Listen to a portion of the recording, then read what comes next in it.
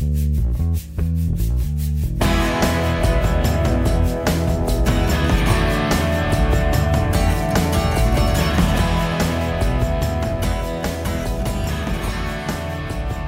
to another episode of Steve's Speed Shop, brought to you by Warranty Wise, the UK's best warranty provider.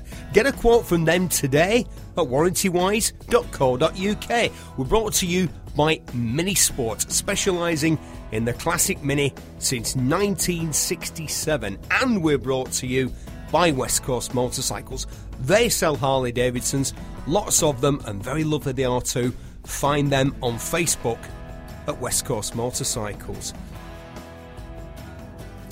Nick Gale is an award-winning custom bike builder, a mate of mine. His workshop very close to the iconic Ace Cafe on the North Circular, where the sort of ton-up cafe racer culture was born. He himself built all kinds of different bikes. His first scratch-built custom bike was Ferrari-themed, and instead of getting him into trouble with Ferrari, it was bought by Jean Todt for Michael Schumacher. My guest this week is Nick Gale. What was the first thing that you... It was probably a bicycle like it was with me, but you had your bike and you thought, right, I'm going to make this look better, or I'm going to make it different somehow. Can you remember what it was? I can, exactly. Honest to God, my career came from standing in my garage, looking at a Heritage Softail that I owned, thinking, I hate those bags. And I took the bags off, and then you got the bag carriers. And then it starts from there. And once the bag carriers come off, you realise that you now can see the sprocket, the pulley rather.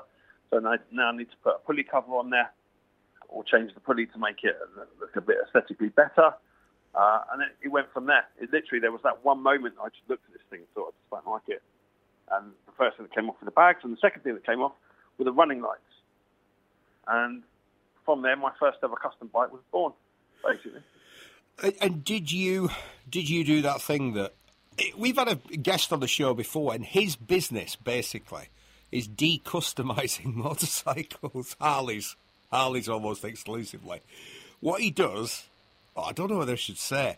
I'll just leave it at decustomising.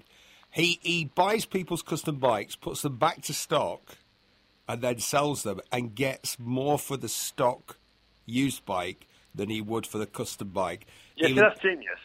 Honest to God, that's genius. Yeah, even though... Well, here's the thing. I shouldn't really be telling all this. What he could do is buy the... But I'm going to... What he could do is buy the parts to bring it back to stock for virtually nothing. You put a pair of Harley-Davidson mufflers, as they would say, exhaust, as we would say, on eBay and see if you can get 20 quid. It's hard. Nobody wants the stock one. They want a Screaming Eagle or a Super Trap or a Kirker or whatever it is. But when they buy a used motorcycle, they want it to be as stock as possible. And I did. Why do you think that is? I've got an idea, but why do you think people never want to buy a customised bike? They always want to buy a stock bike.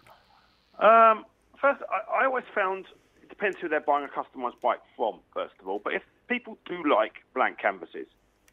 Reason being, it gives them a chance. They think it's unmolested, therefore there's no poor workmanship, which is actually a problem.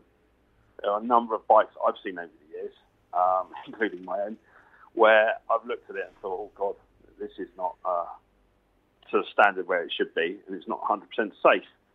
There are other things. People just like to be able to have a starting point to go in a direction they want to go in. And there is a stigma attached to it. If someone's put on, I'll be honest, it's happened to me. I just bought a bike for the first time in a couple of years, and it's got some Vance and Hines pipes on it. And the pipes that are on it are about 450, 500 pounds. But I want black ones. But the problem is I cannot bring myself now to take the pipes off to spend 500 pounds when someone's already done it. So there is a stigma. If you buy bikes customized, people have a hard time taking parts off and replacing them with other parts. But people do like a blank canvas. It gives them a way they can go wherever they want to go with it. And there is a peace of mind thing that the bike hasn't been played with. I think that's probably two of the biggest factors. How do you go from having a heritage Softail, which at one time, please don't take this the wrong way, Nick. I know what you're going to say. Yeah, well, the heritage Softail, the Harley Davidson heritage Softail motorcycle, with its retro styling, but its modern performance, modernish performance, and its Evolution 1340cc engine, was the ride of choice for every minor pop star, soap actor who wanted to be a bad boy. You know, as you know, at the time I was working for a Harley Davidson magazine here in the UK, and I'd get sent to interview these actor stroke, singer stroke, you know, celebrity type guys, and they would have a heritage Softail. And chaps, did you ever have chaps? Did you ever? Come on, Nick. I honest to God, I did have a pair of black leather jeans, but I never went as far as the chaps. Mate, I did think about them. I'm not gonna lie, I thought about them. I never went that far. Leather jeans are always tricky, aren't they? If you're a Brit, although the rockers, I was talking about the cafe racers, and we'll come back to that in a second. They all wore leather jeans, and no one had a problem with it then. But let's not get into the crossover between the gay scene and the bike scene. Yeah, listen, let's not do that. Hang on. I bought leather jeans. They were nice leather jeans. I looked ridiculous, but at the same time, in my defence, was the time that I thought that studded bags and tassels were cool as well. So yeah. We did move past that. Here's the thing. Nobody has been cool forever. Nobody. You know, the composer Ennio Morricone passed away very recently. Yeah. And everybody remembers the good, the bad and the ugly, all the cool stuff that he did. And he did a lot of cool stuff. But I've been, as a project, watching the greatest films of the 60s, 70s and 80s as a lockdown project, and ticking them off the list when I've seen them. I've seen some terrible, terrible films, particularly the ones from the late 60s where everyone was on drugs and thought they were doing something great. They probably had a fantastic time making those films. They're terrible. Let me tell you something. In the 1980s, Ennio Morricone did some terrible stuff for movies. Real horrible 80s cheese. Everyone's got a shocker or two in their past. Of course they have. You have to move through it. Yeah. So, how did you move through liking heritage Softails? Now, if somebody's got a heritage Softail and listening now, please don't take offence. They've passed through into another realm. I mean, they're classic bikes now. They are classic bikes. You could insure them on a classic policy. That's how old we are.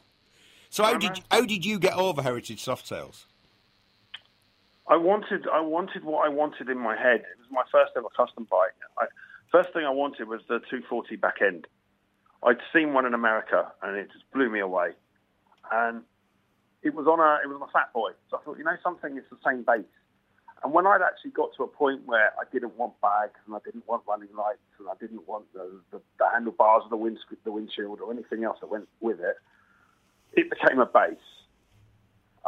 It was exactly what I wanted. It was the look, the style of bike I wanted in terms of it had the fat forks, I liked the running boards. Everything was how I wanted it in a Softail look.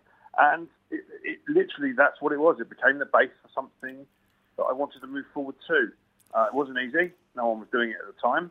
I tried everywhere to get someone to do it for me. And they kept coming back saying, not really, not for me. So I ended up doing it myself. And that's how I basically moved away. And then the second heritage Softail that I bought, when my lease was up on the first one, and I decided that I was going to buy it. Basically, I bought it, sold it, and then bought a new one. Same thing. It came to my house. They delivered it to me. It went into the garage, and every single thing got ripped off it. And we went again for a different style. It's nothing. I've got nothing against them. I still quite like them. I preferred them a bit sleek and a bit slimmer. Basically, I wanted a Fat Boy. I should have just bought a Fat Boy. Yeah, I love the Harley Davidson. The first Harley I ever rode. No, not the first Harley I ever rode. I had a Harley back in the day, but when I was the editor of Scootering magazine. You know that. I'm happy to say that on the radio. I still have a soft spot for classic scooters. My brother owns a couple of Lambrettas. They are stylish in the same way that I think somebody who liked the look of the Heritage Softail or likes the look of, I'm trying to think of something retro that everyone thinks is cool. A classic Mini. Yeah. Everyone can look at a classic Vespa or Lambretta and think, yeah, that's cool. You don't have to ride them. I'd advise you not to. Right? Because... Not something I've ever done, to be fair. Well, Nick, here's the problem for motorcyclists with scooters, with the classic scooters. At some point, you will forget you're on a scooter, you will lean it over, the boards, the running boards will ground, they will lift, and this is obviously personal experience, they will lift the front wheel clear of the ground because they will ground out and lift the front wheel off the ground. And all of a sudden you go from being on a motor vehicle to being on a sledge because the thing just goes, there's no turning to be done past that point at all. There's no avoiding. You're just, you're going where this thing wants to go. And you will do it because you'll forget. You'll lean it over and you go. The same way that everyone on a trike crashes a trike because they forget they're on if the trike is... Yeah, that I can understand. Yeah, if it's a motorcycle trike, if it's got motorbike forks, one wheel at the front, two at the back. I went to the trike shop in South Wales. You must know those guys. Yeah. Or know of those guys. Went to the trike shop and to ride this trike for a feature, and I was going to ride it for the photographs and this, that, and the other. They had fixed the mirrors from previous experience. They had fixed the rear view mirrors so that they didn't show what was behind you. They showed the wheels at the back, the two wheels at the back. Because they'd said they'd had a bad experience with a journalist who'd wedged one so hard underneath a Land Rover that it lifted two of the Land Rover's wheels off the ground. Can you imagine? He'd wedged it that hard, right? So what they'd done is they had fixed, with tools, fixed the rear view mirrors so that the thing that you could see in them was two giant Avon tyres going round and round to remind you that you were on a damn trike and don't go so close to parked cars and don't go so close to the traffic that's coming at you. Because you just described why I've never actually been on a trike. Do you know what's west of the trike, Nick? Go on. Quad? A quad. But this quad that I'm going to briefly tell you about was built by a trike guy, and he said, I built it up from a kit, a Swiss that's made in Switzerland. Yeah. He said, but I've found out that most of the parts are Westfield. You know Westfield, the kit car company here in the UK? They make like a Lotus 7 replica. Yeah. So I got on it, and my better half, my partner, who you know well, she unwisely got on with me because I said to her, I need like a over-the-shoulder shot of me riding this thing. Could you get on the back? And she's been in and on all kinds of things. We've been 200 miles an hour. We've done all, that. We've done all kinds of stuff. And she is unflappable most of the time. She was terrified, and so was I, because this thing, what the guy hadn't really worked out was he'd used all the Westfield stuff, but it was half as long as a Westfield. So the steering was the most nervous,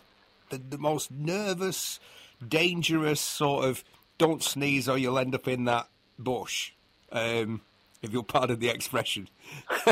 It was, and I got back and I thought, I'm going to talk to this guy, but I'm not going to talk to him like it. Look at all this cool stuff that he's built. But I think he'd strayed into territory that he didn't understand. Four wheels. I bought a quad. I don't know why. I saw it online. It was one of these Chinese 250s. I had it delivered to my house. Without exaggeration, I probably took it for between 50 and 70 metres. By the time I realised it wasn't for me, I'd made a mistake. I rang the guy in the shop who brought the van down, took it to work, and we basically used it as a tool table. Well, a pool table. I've noticed here in Manchester, there's a famous musician from this part of town who's just had a rather nasty accident on a quad, so we shouldn't really discuss that too much. But when I looked at what happened, because there was footage of it, I thought, yeah, quads. I think road-going quads are great on a farm. If you're in the middle of nowhere and you want to haul some timber up to the shed so that it can weather, there's nothing better than a quad for hooking up to a quad, dragging up there, whatever. Yeah, correct. Yeah. On the street with those tyres and the way that a quad brakes and steers, The ironic thing is, I think the people who ride them on the street ride them because they're too nervous. At the end, right, this is just a theory. I know I may be wrong, but I don't think I am. They're too nervous to ride a motorbike, right? They think they're dangerous. They think they're unstable. They think having four wheels on the floor is safer. I think it's more dangerous.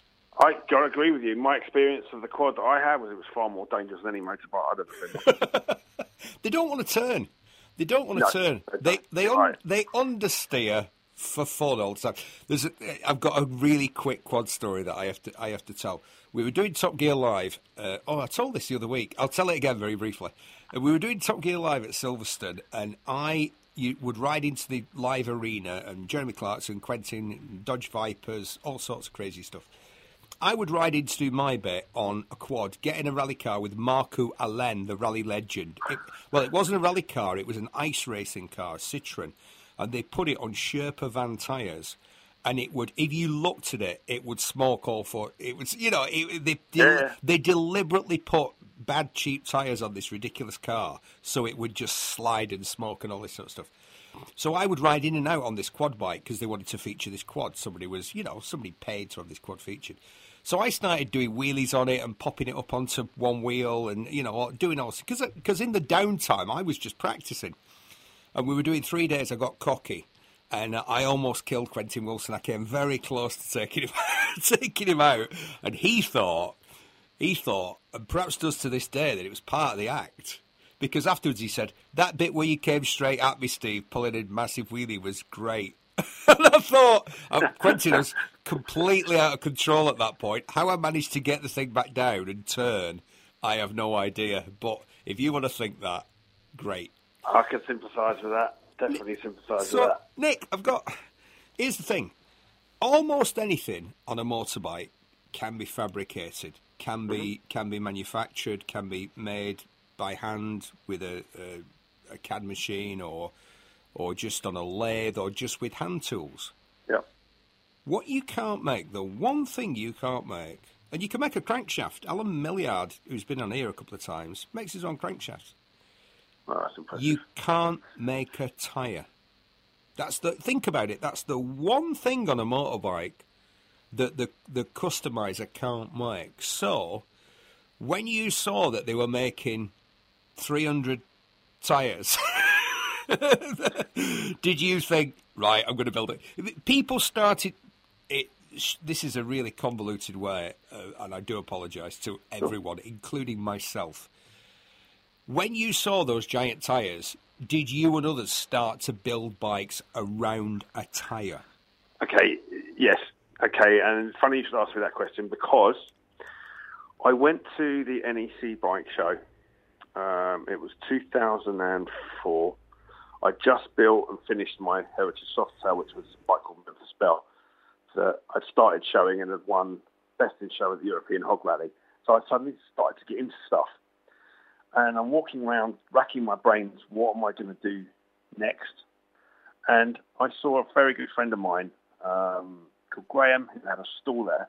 And on his stall, he had a 360 tyre from V-Rubber in a weld wheel with a 23-inch up front to match. And the biggest I'd seen at that point, there were 280s, there were 300s at the back, and there were 21 inches on the front. And I said to him, I've got to have that. How much is it? And he told me, and I literally nearly fell over.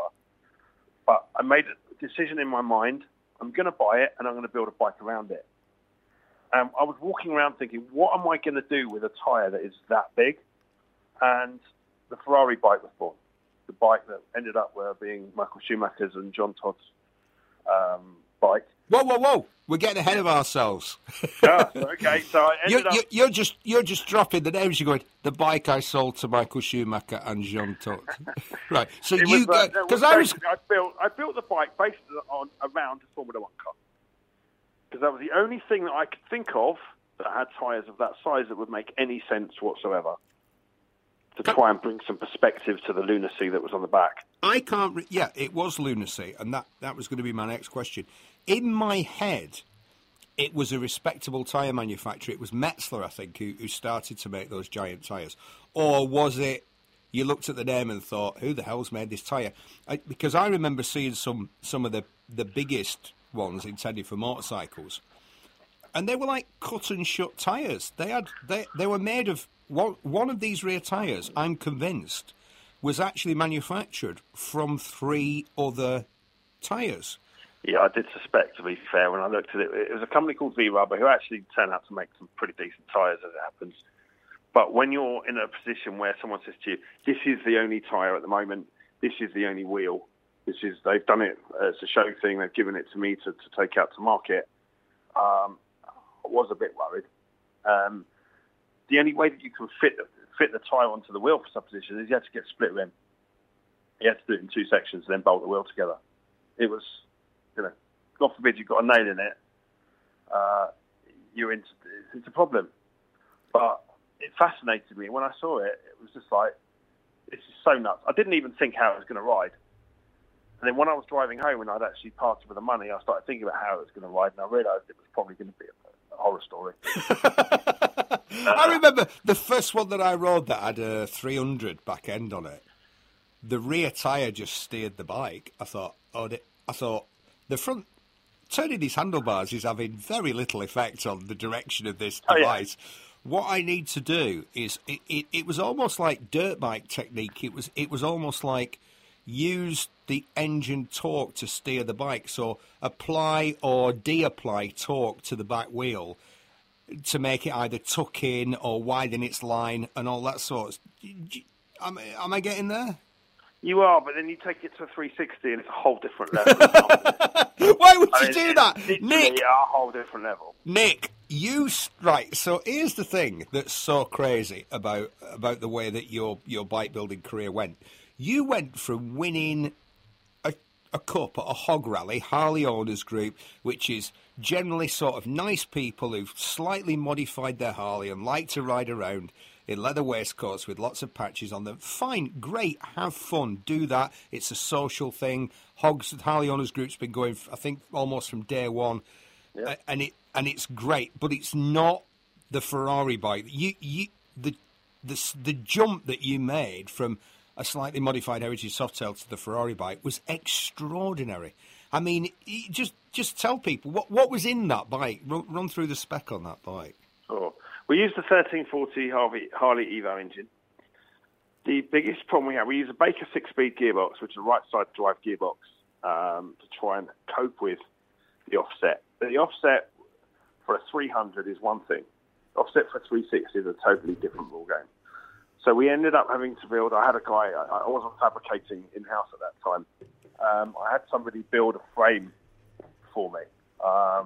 And it took 6 months to get that frame to a point where actually the engine sat, we could have a belt drive, we could make the thing kind of ride on a straight line. And there was dog legs, all sorts of bearings going on, outrigger bearings, you name it. It was going on. And it was literally, because no one had ever done it before, it was one of those suck it and see situations. And we finally got the frame right. I bought some nice solid forks. We made the tank. My favourite part of that entire bike, there were two things. Inside the petrol tank, we created a dashboard with all different rocker switches and press button to start, that kind of stuff. But the exhausts came round you and came up the back of the bike and met in the middle. So they met above the middle of the centre of the tyre at the back of the frame, trying to, again, emulate a Formula One car. And it was an enormous labour of love. Dare I ask how much it cost to build? No. I can ask, but you're not going to tell me. It was over £50,000. To build? In 2005. Yeah, wow. It was mega. For 2005, look, the scene had started, it was on. It had been going a few years. All the TV from America was making it popular. It was the American bike builders were household names. Everyone had an inkling of what was going on. Nick, here's a stat. Here's a stat about that, which you need to know, and everybody else needs to know. The first person to generate $1 billion of sales through Walmart, Jesse James. Not a pop star. No. Not a comic book character. Not an actor. not a sports person. The first person to sell $1 billion of merchandise through Walmart, a motorcycle customizer, Jesse James. But he's cool. His brand was cool because he's cool. I know Jesse James. He's a cool individual. He's out there. He doesn't care. Wasn't it? It was funny when he was getting divorced from Sandra Bullock for his indiscretion. One of the biggest selling newspapers in the UK, I think the most read English language news source on the internet, had to print a massive apology because they published a picture of this mansion saying, would Sandra Bullock have to sell her mansion? It was his mansion. He owned it before he met her. Yeah. They had no idea how much money. There was Indian Larry, there's Billy Lane, there was all kinds of people, but Jesse James was the man, wasn't he, in terms of... But Jesse James made money. He was a money-making machine. A lot of the other guys have paid their PR companies inordinate amounts of money to get onto the television, to get known. So their outgoings, believe it or not, I don't know this for a fact, their outgoings to get the fame and fortune were very high. Hold on. So when you offset it, but Jesse was just a machine. Hold on. Did you not pay me inordinate amounts of money to get on the television? I can't remember, Nick. Did you? No. That's right. Unfortunately, I don't have inordinate amounts of money. Well, that's it. Secondly, I certainly wouldn't be giving it to you if I did.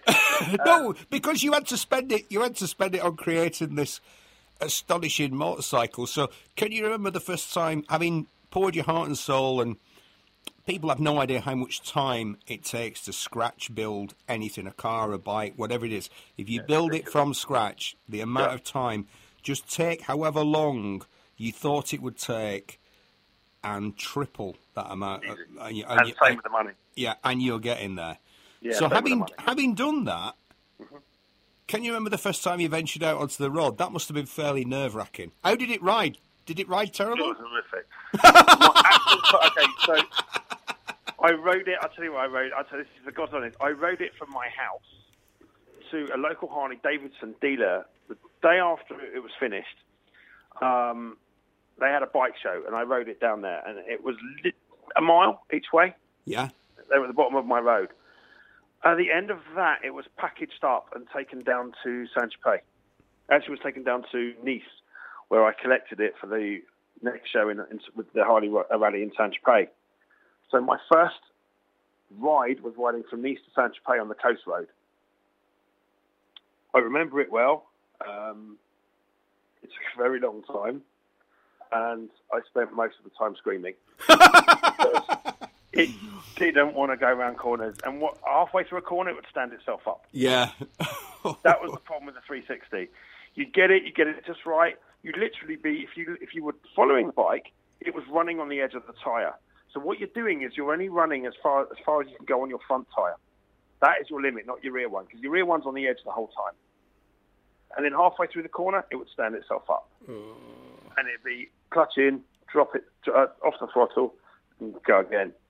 You get used to it, and you do eventually start to learn how to do it. But I remember getting to the hotel, and my dad was riding alongside me, bless him, on an electric glide with all bells and whistles and this big comfy seat. And we pulled up, and he went, "How was it?" And I thought, I don't ever want to get on that thing again. I literally, that's enough for me. What about stopping it? Did you?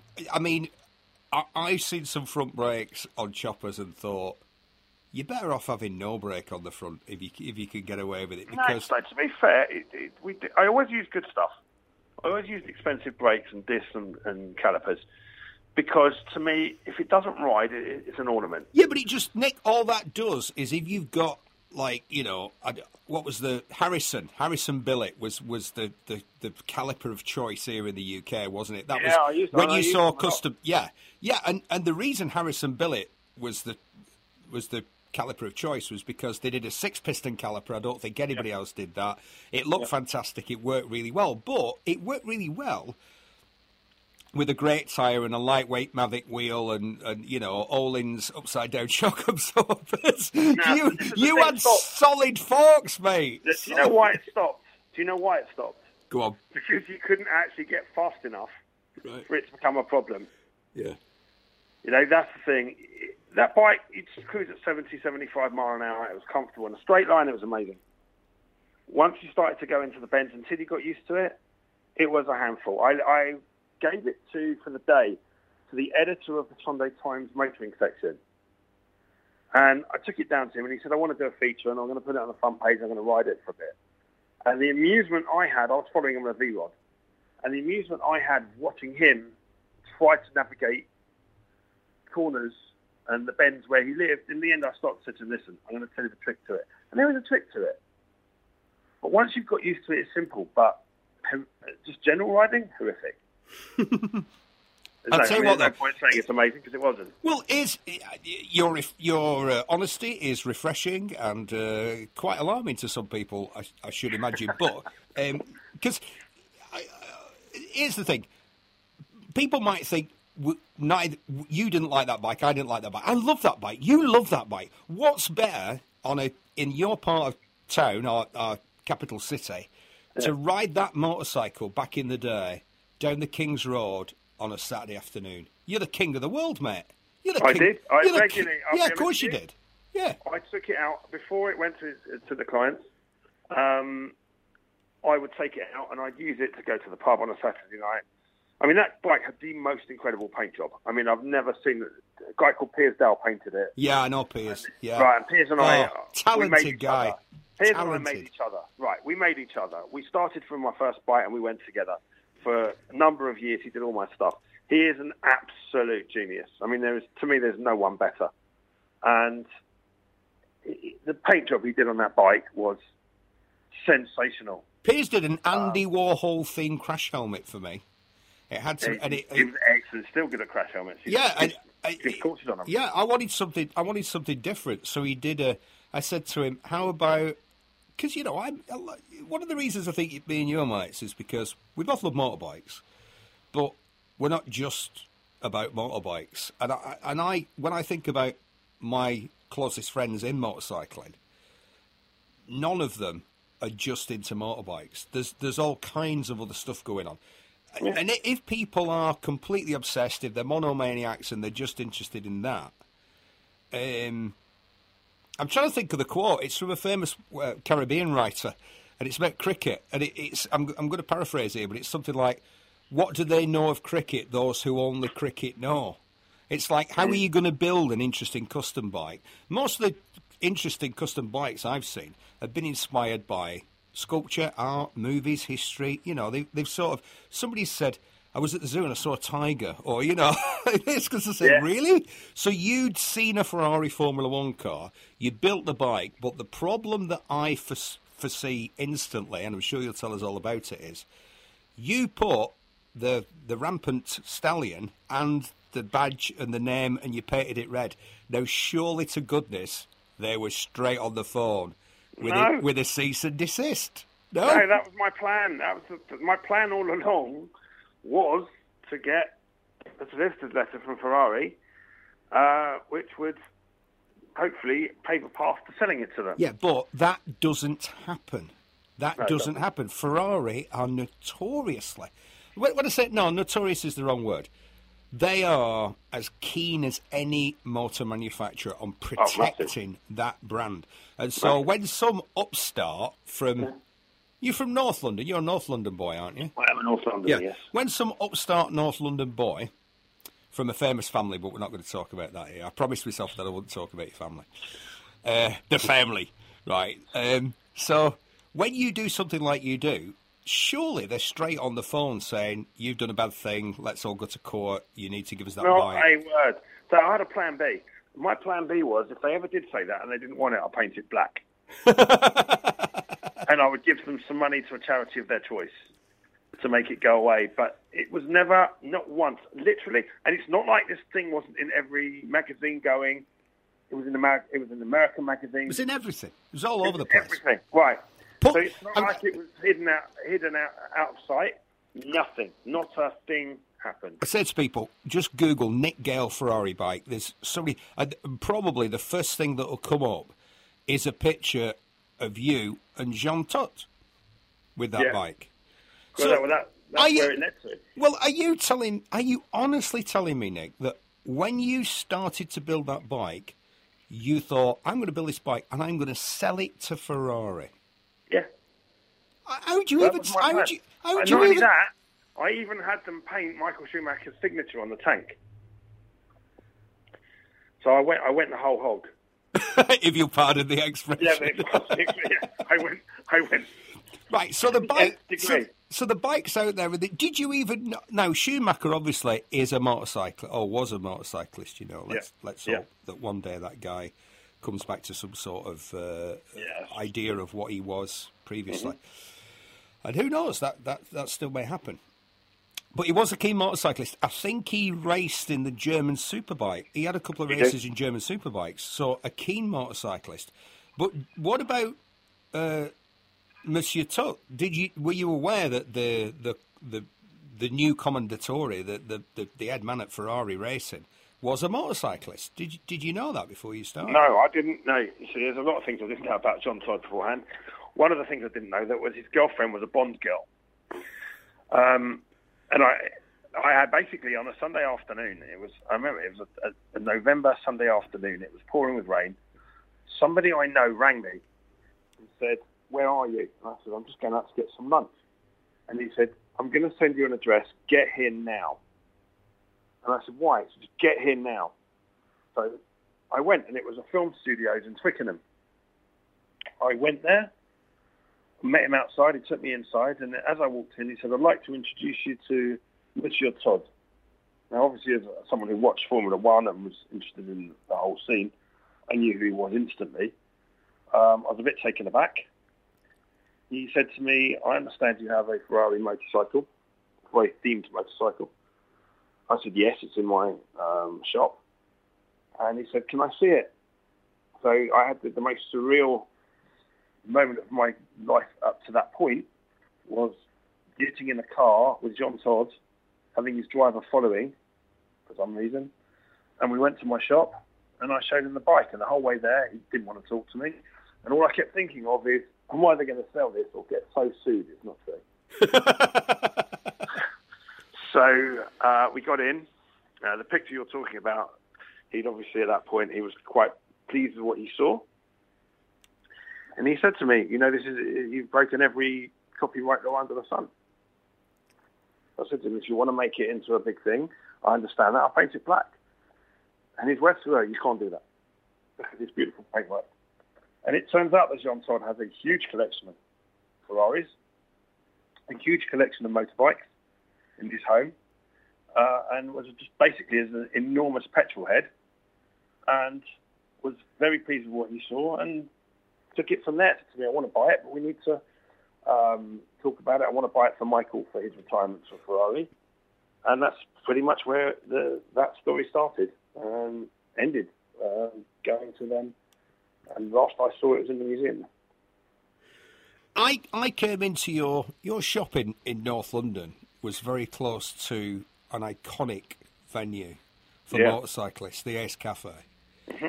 And on a trading estate, one of the things I liked about your shop was it wasn't like a theme park, like some bike builders, and the Americans did it because they were going to be on TV, obviously.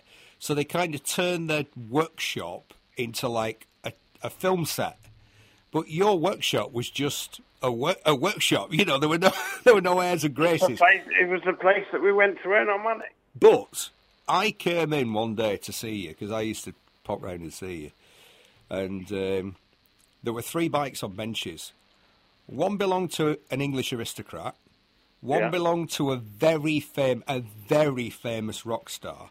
Yeah. And the other one belonged to a man who is believed to be, by many people, a living god, literally. And I said, how the hell do you end up with these 3 bikes that belong to these 3 guys in this scruffy workshop on a trading estate on the North Circular Road? My friend, a lot of that was down to you. with an introduction to our friend the Aristocrat, who has an enormous number of very well-to-do friends, and he liked what we did, and we looked after him. We did all his bikes, and he brought people to us. But the thing was as well, three very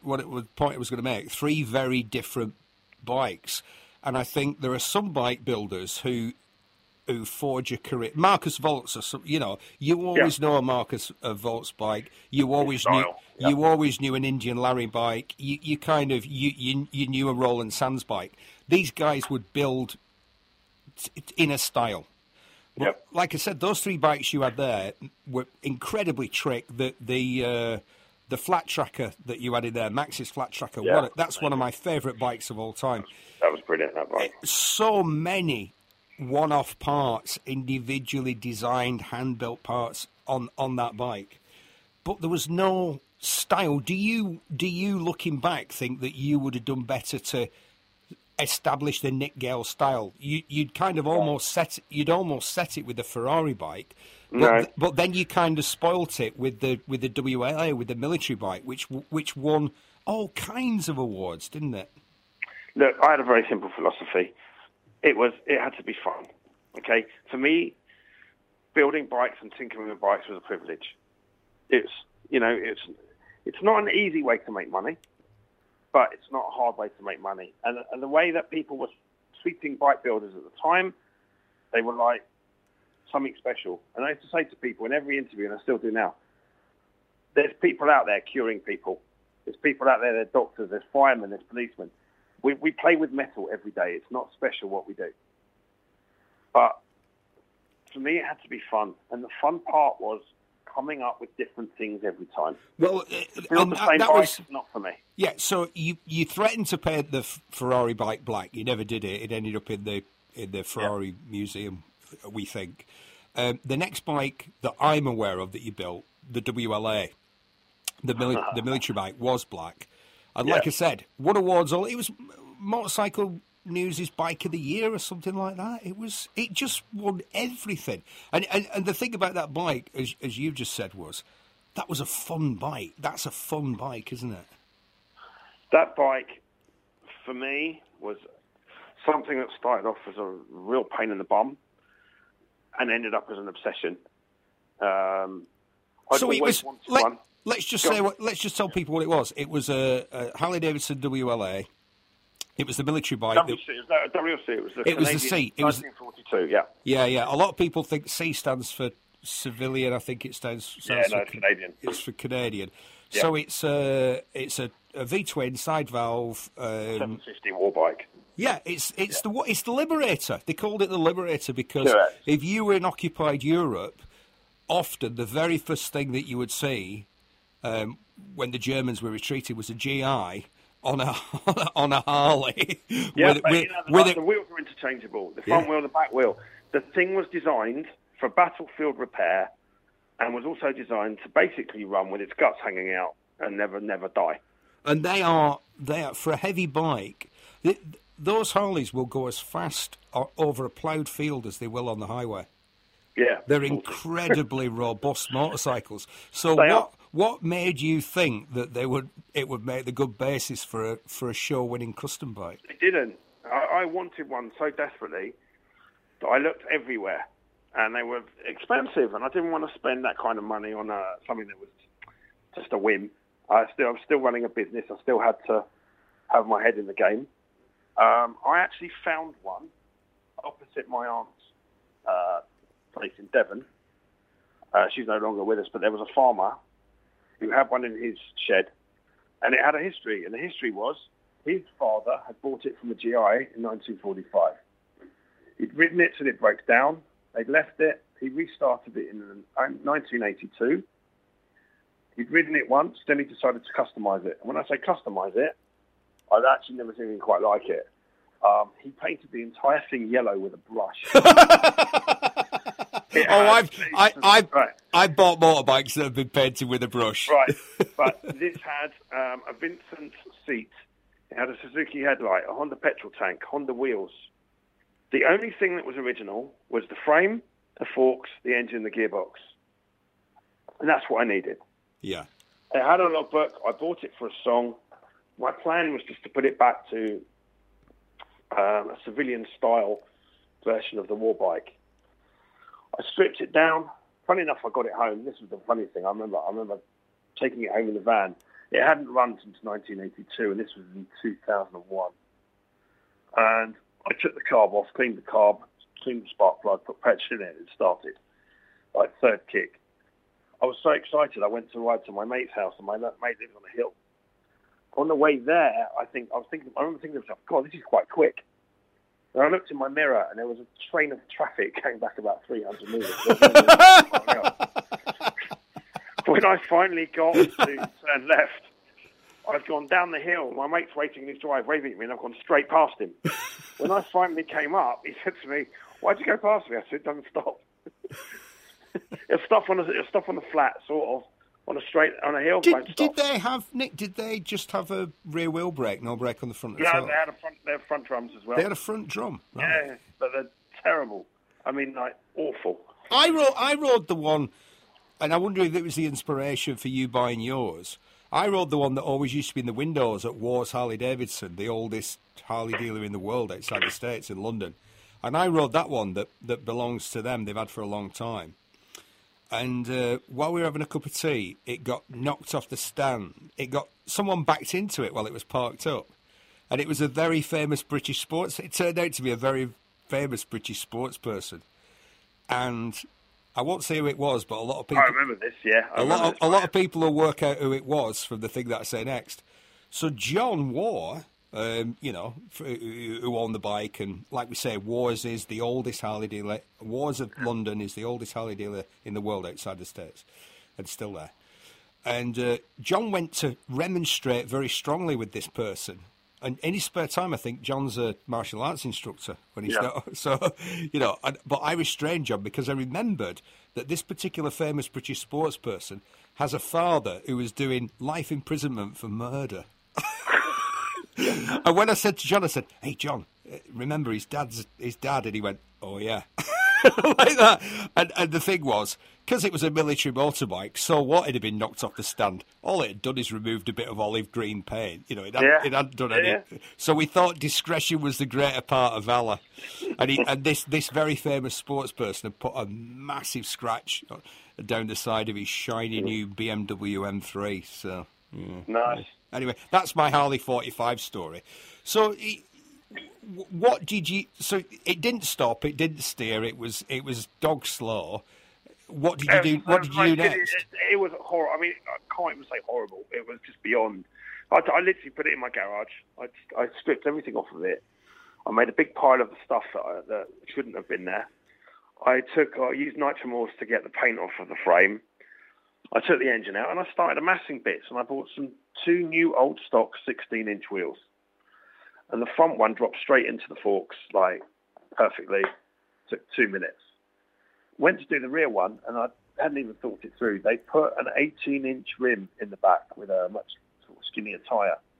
And what they used to do is they used to put the wheel in, heat up the frame, and when it was red hot, they used to spin it up to lock the nuts down, and it would pull the frame in.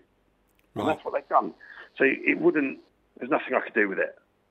So I'd already hit my roadblock. I spoke to a guy who I knew who did fabrication. He said to me, no, I can fix that. I can remake the back end of the frame. And I took it to him. And you know what there are some fabricators out there who are artists, let's call them artists, and they take their own sweet time. And I'm not How very diplomatic of you, Nick. Well, I'd given up. Your fabricator, Adi, the most talented, the most talented metal worker working in motorcycles, because I know a couple of guys who work in cars who were super, super talented. But Adi, your fabricator, the best fabricator in the UK working on bikes I've ever come across, and I have come across some super talented people. I'm telling you. He loves rubbish. He lives, we called him Sting of the Thumb. He loves and lives for rubbish. The older the gnarlier, the better for him. And I never saw this bike for 10 years. I'd actually given up on the fact that the guy even had it. I'd lost interest. I'd forgotten about it. 10 years. Seriously, 10 years. It stayed down there. My dad was going mad at me. You've got a bike down. I said, it's not even a bike. It's a frame. I just lost interest. And then one day I rang the guy. I said to him, have you still got my stuff? And he went, yeah. I said, fine, I'm going to come down and get it. I went down. I picked up the frame. He hadn't touched it. 10 years, obviously not enough to do the work. What he had done, though, he'd done me a real favour. He'd taken my engine apart, and it was in a big bucket. And you know the old ball bearings that sit in the brace, and the bearings come out when you take them out of the grease. I just had everything was in pieces. Like the engine was in a million pieces. Everything was there, so I brought it back, and I actually said to AD, take photographs of it and stick it on eBay today. I want to see it gone. And he said, I want to do the engine. I said, you're not doing the engine. I want it gone. And 24 hours later, I walked in, and I said to him, what's that? He went, it's your 45 engine. And it was 70% done. And I looked at it, he said to me, can I spend 25 quid and get some gasket? And I looked at this thing, and I said to him, what are we going to do when it's done? He said, I'm going to enamel it. And without, you know what the guy's like. 3 days later, I'm looking at this 45 engine. He said to me, he broke it to the crank. It was all original, numbers matching, had the original grease in there. Thing had never been apart. And he kept saying to me, this is the thing of beauty. And by the time we finished with it, it was. And I said to him, we're building the bike. So what we did was we cut the metal away that we couldn't use on the rear of the frame. And we used all that metal, we reshaped it. We ended up making a drop frame. Had to change it a little bit, unfortunately. But we pretty much put everything that was 45 back on the bike, just in different places, to make it work.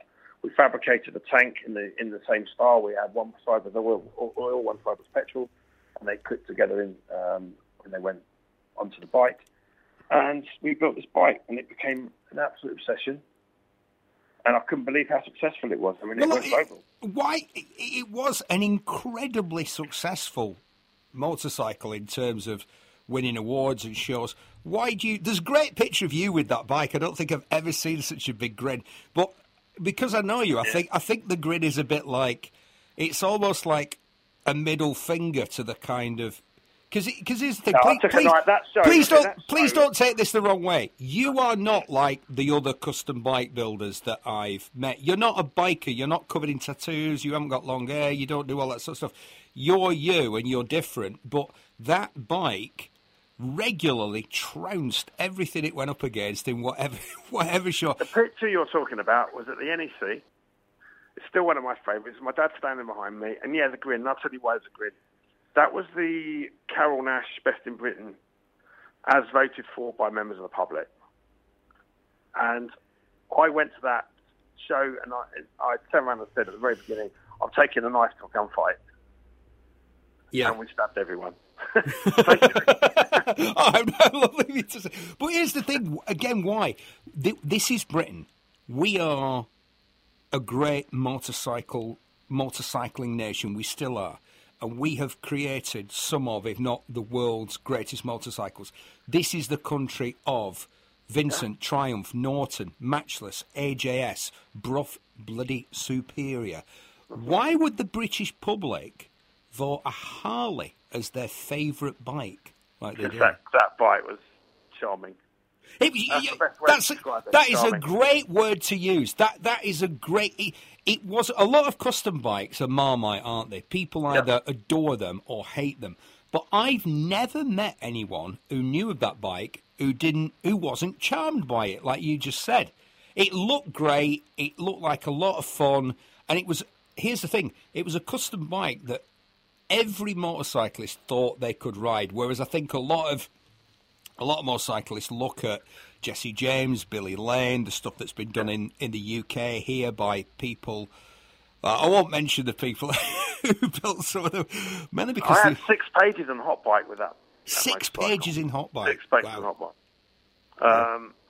You know why? Because I said the same thing to everybody.